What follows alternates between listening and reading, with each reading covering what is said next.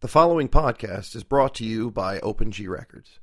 Be sure to drop by OpenGRecords.com for information about our upcoming release called SCH. SCH features pianists Zach Bjerken and Miriam Polsky playing music by Schubert, Schumann, and two world premiere recordings by composers Stephen Stuckey and Roberta Sierra. OpenGRecords.com is also your home for podcasts like this, blogs about music, art, and life, and much more. OpenG Records is a place for music and ideas. The interview you're about to hear is with Paola Prestini, a composer and an extremely active voice in the musical life of New York City. She runs the River to River Festival. She has her own label and multimedia production company called Vision into Art, and is now the artistic director at the Original Music Workshop, which is a state-of-the-art new performance facility in the heart of downtown Williamsburg. You know, part of the whole idea behind OpenG Records is to show the public in general and young musicians in particular how to make it yourself, and that you can make legitimate art yourself in the 21st century. And Paola is a great example of that, having done it for the last 15 years on the biggest stage in the world, New York City. In this interview, we talk about her art, her life, and what inspires her to make art and to make beauty in her life. And here it is. All right. So here we are live with Paola Prestini, woman about music in New York. Thank you so much. Currently doing a lot of things that we're going to talk about, and we're going to start the way we always start. I love it. Which is with a little bit of alcohol, just to get the conversation started. It's a little Prosecco I thought would be. It's wonderful. Thank you. Our interest here. What a great way to start. Welcome to the Man Cave. Thank you. All right. So, more formally, I'm here with Paola Prestini, a real mover and shaker around the city, working currently on three major projects that I'm aware of, and we'll get into all of those. And just wanted to welcome you, say thanks for coming in. It's a joy. Thank you for having me. I'm really glad to do it. So, I'm sort of like almost pathologically interested in how people grew up. Mm-hmm. So can we just let's just start there. Where did you grow up? So I grew up on the border of Mexico and Arizona. Mm-hmm. I'm from Italy, but at a really young age we moved. How young were you? I was almost 3. Do you have any memories of Italy at all? Or? Well, I do, because we moved back for a while, for a short while, and also went back every year. But not from when you were little? No, not from when I was little. And I really grew up very strongly influenced by the border and by the kind of, incredible socioeconomic differences and the starkness of those differences. Mm-hmm. And also by, so many of the beautiful things of living in proximity with Mexico, like the, culture of song, culture of food. I was going to mention near to my own heart. Mine as well. And so it's interesting now as an adult to look back on that time and to see how those influences have played out in my music, how they've played out in the way I want to conduct my life and my value system. Well, then let's skip straight to that. How did growing up on the border influence your music and how you want to live your life? So it's a great question. How I want to live my life is, I think, a really interesting perspective, in that what you realize as an adult is the series of memories that you have inform the way you choose to live and the decisions you make. I grew up with a single mother and in a house with an incredible nanny who left 5 of her own children to raise me, and my mom worked full time. And so she was incredibly loving. We spoke Spanish in the house. We spoke Italian in the house. But I was always very aware of the sacrifice on both levels of these women that created my family unit, mm-hmm. and the sacrifices it took, to support each respective family. Are you still fluent, just as completely still fluent languages? And completely still close to to obviously my incredible mother, but also to this wonderful lady who helped raise me. So you've known her basically my whole life. Your whole life. Mm-hmm. Well, and I should just add that, that kind of understanding of sacrifice and of what it takes to, to really accomplish things that are challenging and difficult, but incredibly worth it, I think have permeated the way I've conducted my life and the decisions I've tried to make. Mm-hmm. Let me ask, were either of your parents musicians? My father is an instrument maker, and he makes instrument reeds and parts and saxophones. He doesn't make clarinet reeds? He does. He does. It's yes. It's All called right, Christina Reads. I'm gonna have to do some internet shopping. So, what was your early exposure to music then? So I grew up singing in the house. I grew up with basically playing the piano every day, and I grew up also writing music. Pretty much at the age of 9, 10, I was already writing. Writing for myself. I didn't like to practice, so I would write my own stuff. And were you playing this on piano? Yeah, and piano. Did you play any other instruments? No, I sang for When a long did you time. start playing piano? I think I started probably around 6 or 7. Yeah. Everybody starts earlier than us band geeks. I didn't start till I was like 12. It's like you feel like you're behind by that point. I don't feel like I really, embraced it fully until I was at least 9 or 10. But I was definitely playing young. Yeah. Was there something that happened when you were 9 and 10 that made you embrace it? I discovered writing, and then it became my thing. So the innate creativity sparked your overall interest. Absolutely. And then pretty soon after I went to Interlochen, and then it became pretty much shortly after that there was no other real choice to be made. I knew I wanted to pursue a life in composition. So did you go to Interlochen to pursue composition? Well, first for piano, and then I switched to composition. Mm-hmm. Yeah. And who was teaching composition there at that time? Elaine Broad. Mm-hmm. Yeah. That's interesting. I never went to Interlochen. I always wanted to. I'm like, wanted Interlochen to go. people. Was there for you a particular piece or performance that was like really like cemented? This is what I have to do, or was it just a wave of a decision? I mean, it was never really a specific piece. Growing up, we definitely listened to opera, and I loved opera. Loved it, and I loved the theatrics of it. I loved the power of the human voice. So I think most likely the singing in my family, the kind of Mexican folk songs, and then this love of opera, it was a falling in love process that happened pretty quickly. Mm-hmm. Did you ever decide that you wanted to write for voice at a young age at all? You sang, you played piano. You wrote piano for yourself? Did you write songs? Did you write? I did write songs. Yeah, I've always been. There's always been a real deep fascination with literature, and so that obviously lent itself to writing for the voice. Also, some of my earlier pieces, I would take word locution, and that would inform rhythm. So there was always a fascination with literature, with words, with. Only recently, though, I've been writing grand scale opera. That's a real task. And right. It's a great task. I can't even imagine, the amount of work that goes into orchestrating, to like thinking about how the blocking is going to work, all that kind of stuff. Luckily that's not, it's really the pacing. Right now I'm working on Gilgamesh for premiere in Boston, and then Old Man and the Sea for Sydney. So you choose just tiny works of art, themes, really just wisps of... Small... wisps, I like that. Right. That's... Yeah, so, but it's really more making sure that the pacing of the story comes across, because it's so different when it's sung, obviously, than a play or than how it's actually written. And that's, such an incredible, joyful process and complex process when you're working with a librettist. I can imagine. So, so when you work with a librettist, chicken or the egg, which comes first? Do you get words? Do you talk about what the general scope of what you're trying to do is? Where do you start with that? I find that every collaborative process is radically different. So, for example, I'll give you just 3 quick examples. Aging Magician, which is the piece I'm doing at the Armory, the Park Avenue Armory. The librettist, the idea, the concept came first from me. Then he actually wrote some of the words. Then I scored them. But then there were musical parts that worked, so he rewrote the words into the music, and it was a beautiful back and forth. I see. And creatively, also, it's really the director, the librettist, and myself, so it's a very fluid, kind of less typical, a more atypical process. With Gilgamesh, it's really like I have the libretto, and I'm going to follow it. Oh, really? Yeah, and there's fluidity in the sense that I give, comments, but it was definitely more like, these are the steps. And did concept you was adapt also that, given, or did somebody else adapt?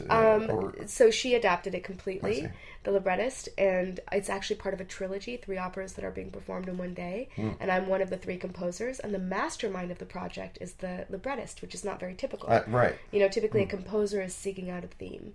With Old Man and the Sea, I knew I wanted to do Old Man and the Sea. And I knew, and I spoke to Sydney Opera, and they got interested, and then I seeked out the director, and it was composer-led. So every process is a little different. And I like that, you know? Yeah, it's interesting how sort of three similar ideas can actually be approached three radically different ways. Completely different way, yeah. And in fact, I think the more fluid one is with process, the more you can actually make seamless and kind of more enjoyable processes, because every collaborator is so different, so you kind of have to be attuned, you know, and also open in life to the, you know, the way different opportunities arise. Sure. For myself, I like, I really believe in a person's singular voice. So if I, for example, my art director for the label, I may have slight directions, I may have tweaks, but in general, that's his baby. You know, I trust you because I believe in your singular vision, et cetera. And I think it's also, I think, a great sign of a good leader. I mean, I think in order to be able to accomplish a lot, you have to trust people and you have to trust your instinct. Yeah, and you have to let go of your ego a little bit and to say, you know, maybe I can make this all myself, but man, at a certain point, why would you? You know? Well, it's again my inclination is to go fight. So after you go to Interlochen and you go in your college age, where do you decide to go to school? So I went to Peabody, and I had 2 years there, which were good years. And then shortly after, I transferred to Juilliard, and where I met Rachel. And I did my undergraduate there and my graduate. Was that in composition? Mm-hmm, in composition, and I knew I didn't want to get a doctorate, so I just started there. Yes. I have all but the dissertation, and I just will never... Luckily, I got into a job university-wise where I could get tenure without having to get the doctorate. And That's great. Yes. That's great. Yes. So, okay, so we're all the way through college, blah, blah, blah. So, one of the big focuses of this label and sort of the idea behind the blogs, and something that my partner, Will, who you met, has been working on a series of blog posts about, is how young people can and need to make original art themselves and to take initiative while they're still in school to create ensembles or festival type things. And you are right now at the center of three sort of very it's big league projects of that kind of idea that you're doing. So if you wouldn't mind speaking to sort of a slightly younger audience, how does one get started? You know, you have an idea, say, and we'll get into the three big projects sort of that you're, I know you're involved in 29 or 50 things, but no, you know, I think sort of three is actually the right number. I'm glad you said three. Right. That's right. So how does one, you know, start? I have an idea, say, to, as you have, start a festival. Okay, so, I mean, I think the very first thing is when you're thinking about big ideas is to look immediately around you. I think people think that the success or that the answers come sometimes from intangibles, but they actually come from the tangibles. So what I think one should start with is really the mission of what you're trying to do and why you are the right person to do that, and what, you know, what it will do for you and what it will do for your community. You know, whatever it is that idea is, whether it's a festival, whether it's starting a nonprofit, whether it's a record label, very clear ideals and mission. And then from there, the steps that you're going to take to execute that mission. Once you have as much of that as you can fill out, then you start to think, who's the team that's going to help me accomplish this? Once you have that, even if it's 2 people or yourself and 2 interns or, you know, whatever that is, that you know that you have what it takes to accomplish that. And then you start looking to connections. Who's my network? How am I going to reach that network? How do you begin to build a network? Right, so it's all based on introductions. You can do cold calls, which sometimes work, and I've definitely done those. When I was younger, I was the queen of cold calling. And so when you just, I want to do this. I want to meet this person, and I'm going to send them, you know, an email, or at that time it was a phone call, and I'm going to meet them in person, which I still believe in very deeply, that a person-to-person contact is better than any kind of contact. And but also you're asking the people you admire, if you're in a whatever community you're in, if you're in a school community, if you're in a, you know, a community center, whatever it is, that you're asking people for connections. You know, I have this dream. Can you introduce me to this person? And almost all of the time people will say yes. Right. Because if they see that you have a clear dream, then that's the way the world works, right? Yeah. Give back and you open doors, and so that's and then you really become that. It's like this. And then later you pay back, which is very Right. much what I believe in. I mean, to this day I'll take meetings with just about anybody because I'm interested. I'm actually genuinely interested in what people, like I was that 15 years ago, Yeah. trying to meet people, trying to talk about my dream.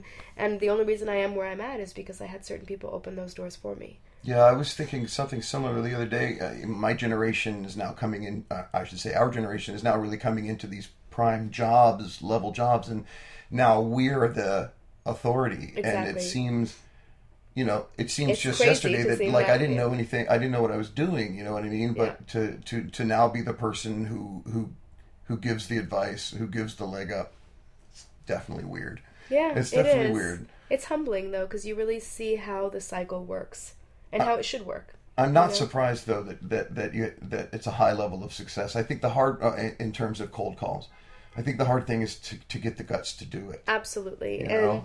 also, it's interesting because what you learn is that in preparing for those calls and preparing for those meetings at the beginning, Let me just take a sidebar and Yes. just discuss that for a second. Preparing for those phone calls. Oh, you have no idea. I used to write them out. Right. I used to practice what I was going to say. Yeah. Now I don't practice anything because I have a fluidity, right, of what I want. I mean, it's at the tip of my fingertips. Right. But when you're starting a dream, it's not at the tip of your fingers, and you cannot wing things. Right. Even now, like big things, I won't wing. I write them down. But then there was a high level of practice. Like, I'm going to go and I'm going to talk to this person, and here's my agenda. And and even then I would get nervous and I would mess certain things up. But then there's an understanding that at least I'm trying. Right. There was still some sort of There's a structure respect. behind what you're trying to say. And that you're taking people's time and you have to respect that. Yeah, I think that's an important thing for especially younger people to understand, is that when you approach people, you should approach them with a plan. You should approach with a strategy, and not just be like, "Hey, I'm Johnny the clarinet player. Get some information." Yeah. No, people don't have time for that. Right. And especially in today's world where everything is so immediate and you're asking for somebody's time in person. Yeah. When and in this city in particular, it's like but anywhere. no, I mean, people want to email, right? They want Right. to text. They don't even want to pick up the phone. So Right. people don't even want to have voicemails anymore. So if you're going to take somebody's time in person, make it valuable for yourself too. Right. I mean, you're wasting your own time if you don't prepare. Yeah. Not to mention the other person's time. Yeah, right. I just want to sort of hammer that point home about how important, like, in business, sort of, and we all go to school and we want to learn to be musicians, and there's the whole artistic aspect, but then there's the real world aspect of having to make a living at it, and part of that is how you present. Absolutely. And that starts, as they say, your audition starts when you enter the door, or now Rachel and I are looking at schools, and they're like, your interview starts when you arrive, and so the very first moment that people hear from you, you should be presenting something solid to them. Yeah. So very good point. Let's talk about sort of the three big things that you're into, and you're a baby that I know of, vision into art. Yes. And I want to talk to you about the composition and sort of stuff behind this. But let's just sort of give a little cliff notes as we get through each one of these. So we're in our 15th year. I co-founded it when I was at school. That's what I at figured. Juilliard. Again, sorry to belabor the point, but you can make things happen when you're still in school. No, that is when you should make things happen. Like your beginning, whether you continue it or not, it's like that's your safe playground to try things out. Mm-hmm. And that's what's so important, is that you have all these resources at your fingertips, even resources you don't know about. And, connections, rehearsal space, certain in-kind things that become much harder when you leave school. And those are the things that I knew I wanted to take advantage of, not to mention the talent pool that was at Juilliard. Right.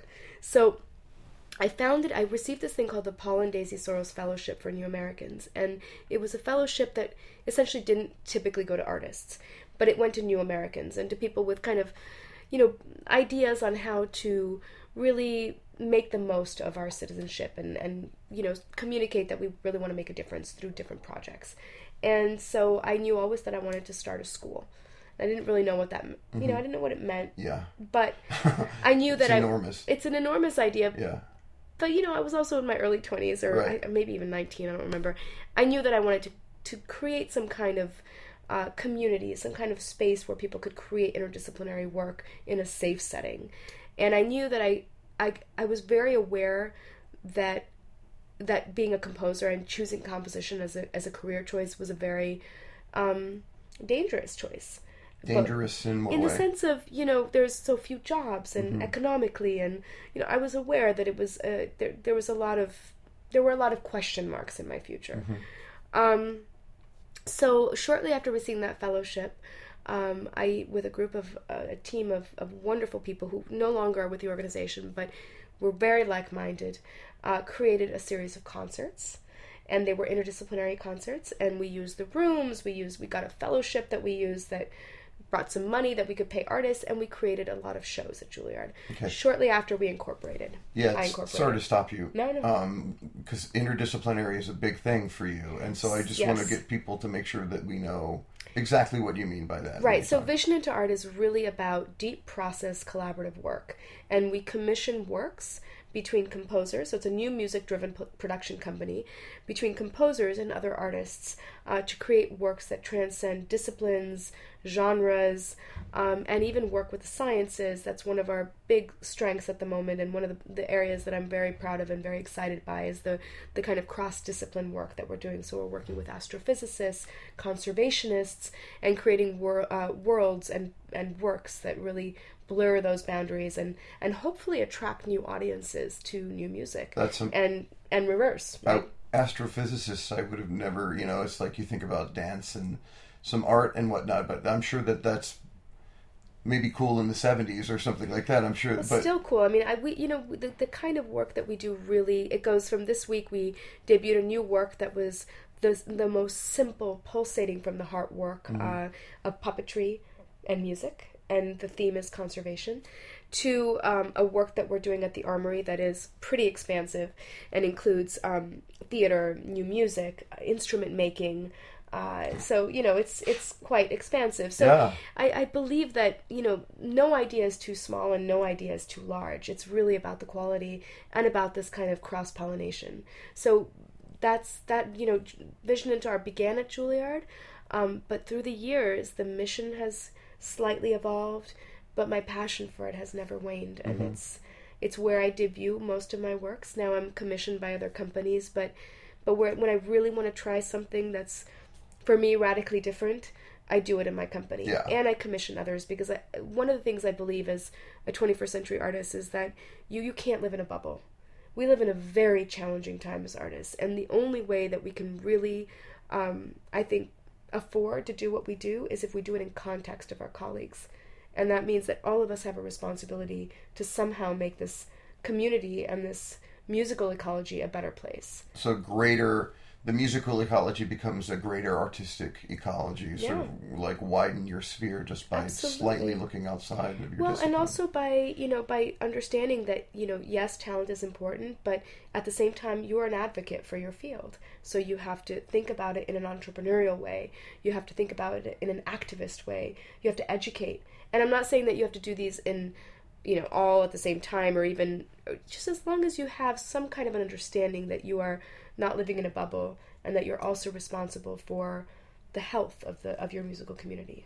So, can you go into some detail on how you see the artist or musician as activist? Because I know that that's sort of a big part of what you're about as well. Well, I mean, I think I did in my 20s do a lot of work that I considered activist work in the arts.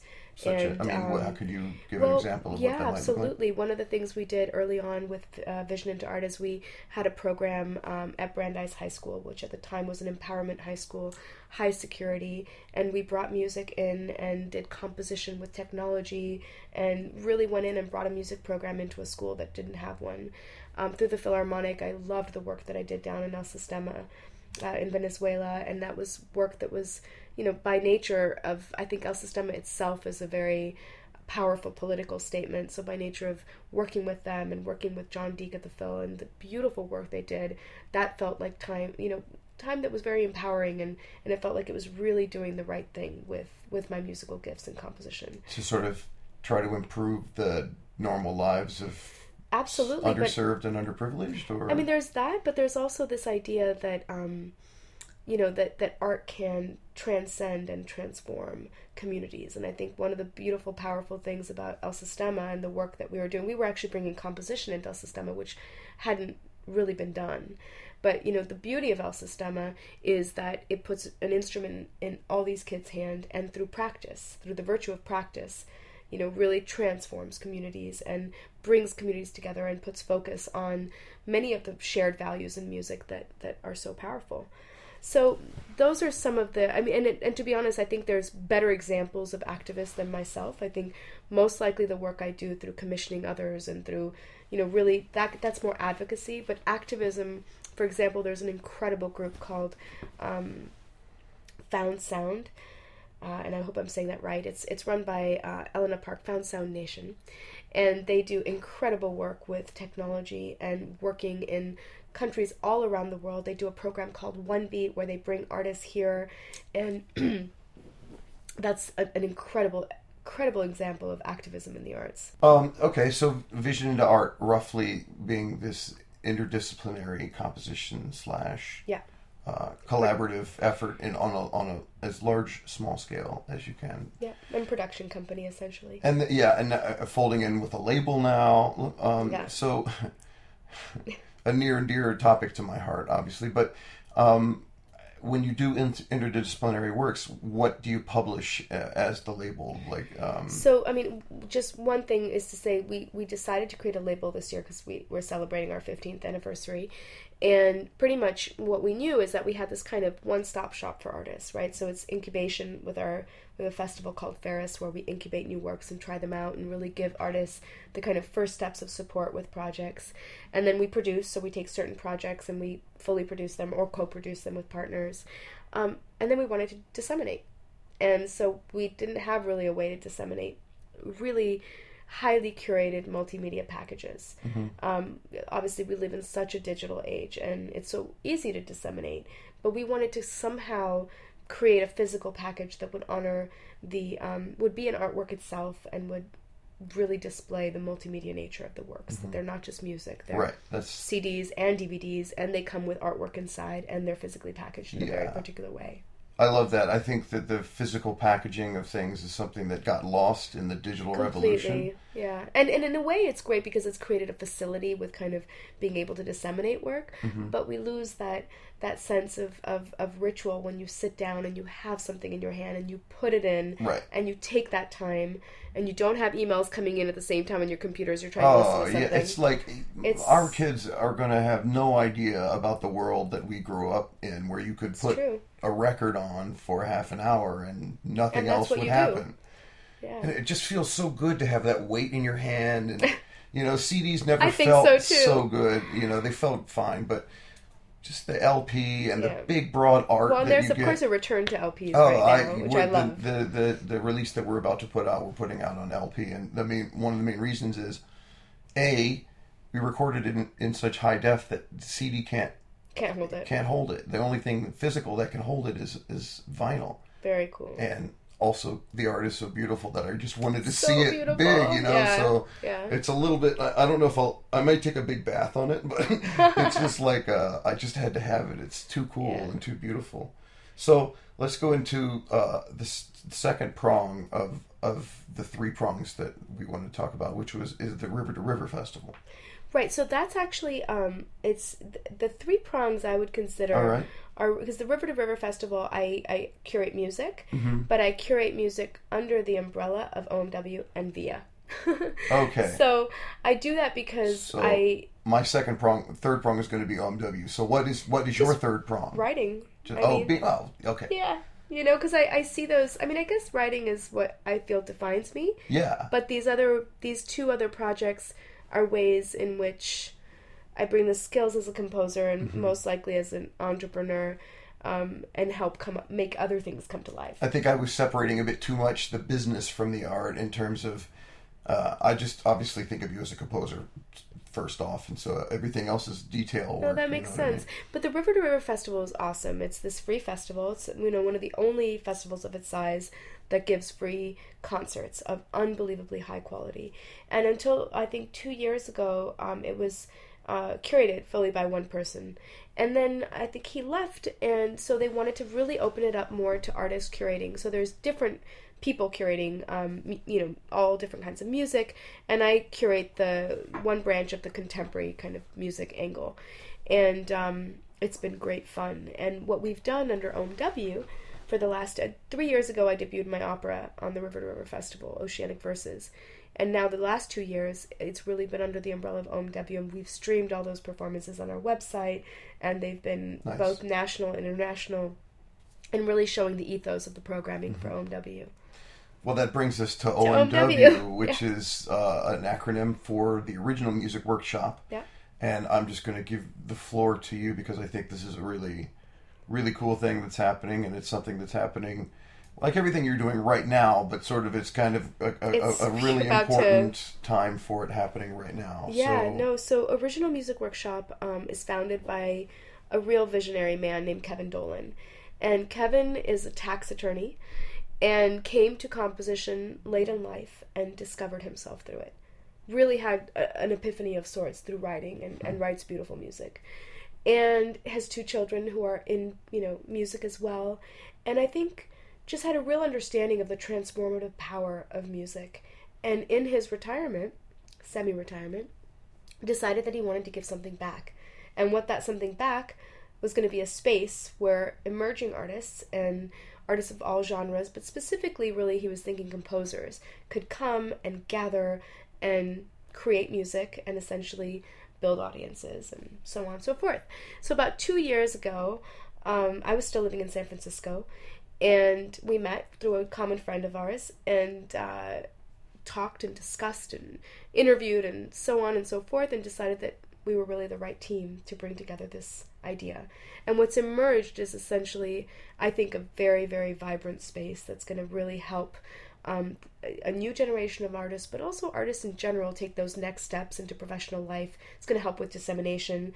And it's a world-class recording studio designed by Arup. And so the acoustics are the same PNC value of the world's finest recording studio. There's nothing like it in the city. I've never seen anything like it. It's a box. It's called a cage and cage construction. So it's all suspended on springs, meaning that there's complete acoustic isolation, but it itself has beautiful acoustics. Yeah. And the way we're envisioning the programming, I should also say that it's a very innovative business model. It's got a restaurant. There's, the possibility for recording rates, for obviously ticket sales, for F&B income, food and beverage income. Thank you. But what I was going to do that next. But what I really love is, and the part I'm interested in is that there's a heavy nonprofit angle, and that's quite frankly what really, really excites me, because there is a host of unbelievable work being done and incredible partnerships that we're going to be hosting and nurturing. That I think will make the space a very unique space and in Brooklyn, but not just with a local angle, which it will have, but also a national, international angle through the digital strategies that we're beginning to think of, and so it's a very exciting space. I couldn't have been more thrilled to be involved. I went over there, and luckily you showed me around, and to think about like being a young artist and being like to have that space is like you forget. I call it. I tell my friends that it's so nice it might as well be European. It's like so. That's great. Out of this world, beautiful. Everybody should go to unfortunately -m-w.org. OMW.org is something else, unfortunately, but o-m-w.org, and look at the renderings of the building. It's insane. It's so beautiful. And also what's great is that Kevin knew that it would be very hard to find support for a new venture, a new building, a new nonprofit. So what we did is I curated for 2 years before the space opened, in order to really show the promise of the space. And so we have a streaming channel that has all the performances streaming. So let's go back to you being a composer and just talk about that straight up. Okay. What is your process? I've talked to several composers, and some of them are like, well, I just start and then it's like a novel. I see where the characters take me, or I have a structure or a framework, and then I start to compose. How do you, if you're conceiving of a piece, where do you start? It really depends. Shut this door. Yeah, while you absolutely. talk. It really depends on the nature of the piece that I'm embarking on. So often when I'm thinking about kind of large scale thematic work, it's really a book, for example, Old Man of the Sea, or it's an artist that I've just met that's a muse that I really want to work for and I work with and I want to write for. But essentially I would say that up until 8 years ago, the music I was writing was mostly influenced by some kind of folk material, definitely melodic writing, and a level of counterpoint. So complexity, but pretty driven by melody. And then I began to get involved with electronics, and so that became a scape that I really wanted to experiment with. And so now certain works have deep electronics, live electronics, you name it. Are there particular platforms that you normally use to compose with? I compose on Sibelius and I work with Logic. Yeah. And then I met certain improvisers. So I started working with an improviser named Helga Davis, who's an incredible singer and vocalist with 4 ranges and 4 octave range. And so then all of a sudden I began to find a place for improvisation in my music. So really each different work and each different opportunity has led my music into this kind of evolving, wonderful stage of constant evolution. But I would say that those are some of the principles that kind of drive my music. And being so busy, do you have to carve out Absolutely. time every day? Well, now I have 3 days a week where I actually don't take meetings and I don't answer emails and I don't. Oh yeah? What days are those? It's usually Monday, Tuesday, and 1 day of a weekend. Pretty sweet. Yeah. And you just work flat out? I work from about 8:30 until 6. Yeah. Is that just composition or is just writing? Wow. Yeah. So, otherwise, I can't actually do it. I can't write for 2 hours. Right. I can do it once I'm in a state of flow and I'm really just working on editing and perhaps or even orchestration. I can do in smaller chunks. But if I'm trying to find a language and I'm trying to dive into a piece, and pretty much for the first fourth of the piece, it's hard. It's does not flow. And then once you achieve a state of flow, then you go. It's the same when you're practicing. I imagine, yeah. It's like I have a new concerto that I'm debuting in November, and the first month of it, I'm just like, I don't know what I'm doing. I suck. I can't even come close to this. When you start writing anything new, you always actually think you've forgotten how to compose. Yeah. For me, it's something that I have a lot of self-doubt. I am a really every artist does. I think that's a surprise to me. It's something that I hadn't been aware of my whole life, and then it's just like every day I'm like, this is going to sound like shit. And then I'm surprised that it sounds okay. Yeah. It's like the amount of self-restraint that it takes to overcome that doubt is insane to me. Well, I think a lot of, that's why you find in many artists a lot of ego. And I think that ego is just kind of, it's not necessarily a terrible thing. It's just kind of trying to have that confidence to think that what you have to say is important. Yes. It can be misconstrued as having a huge ego, when in reality it's confidence. And that confidence is born out of time and energy and belief in yourself that you have to cultivate. Cultivate is exactly right, because it's just like... Oh, because you're going to be criticized your whole life as an artist. It's not something I ever think I understood. I just blindly did it. But I've been reading a series of books by a writer on how to sort of conquer the daily resistance of not wanting to do it. And one of his points is that as an artist, you've already decided to say that you are outside of the norm, that you are... That you have something special to say, and that evolutionary wise, we want to form a group and we want to stay in the group and we don't want to stick out too much. So by saying you're an artist, you're doing something inherently scary, and that is to step outside of the group and say, I have something different. Right.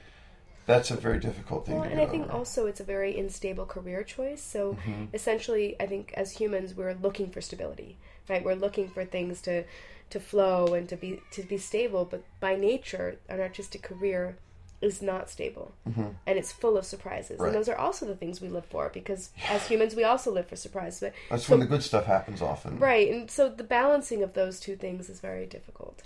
Let me finish off the interview by asking a question, because we're about to go have some dinner time with the kids. Yeah.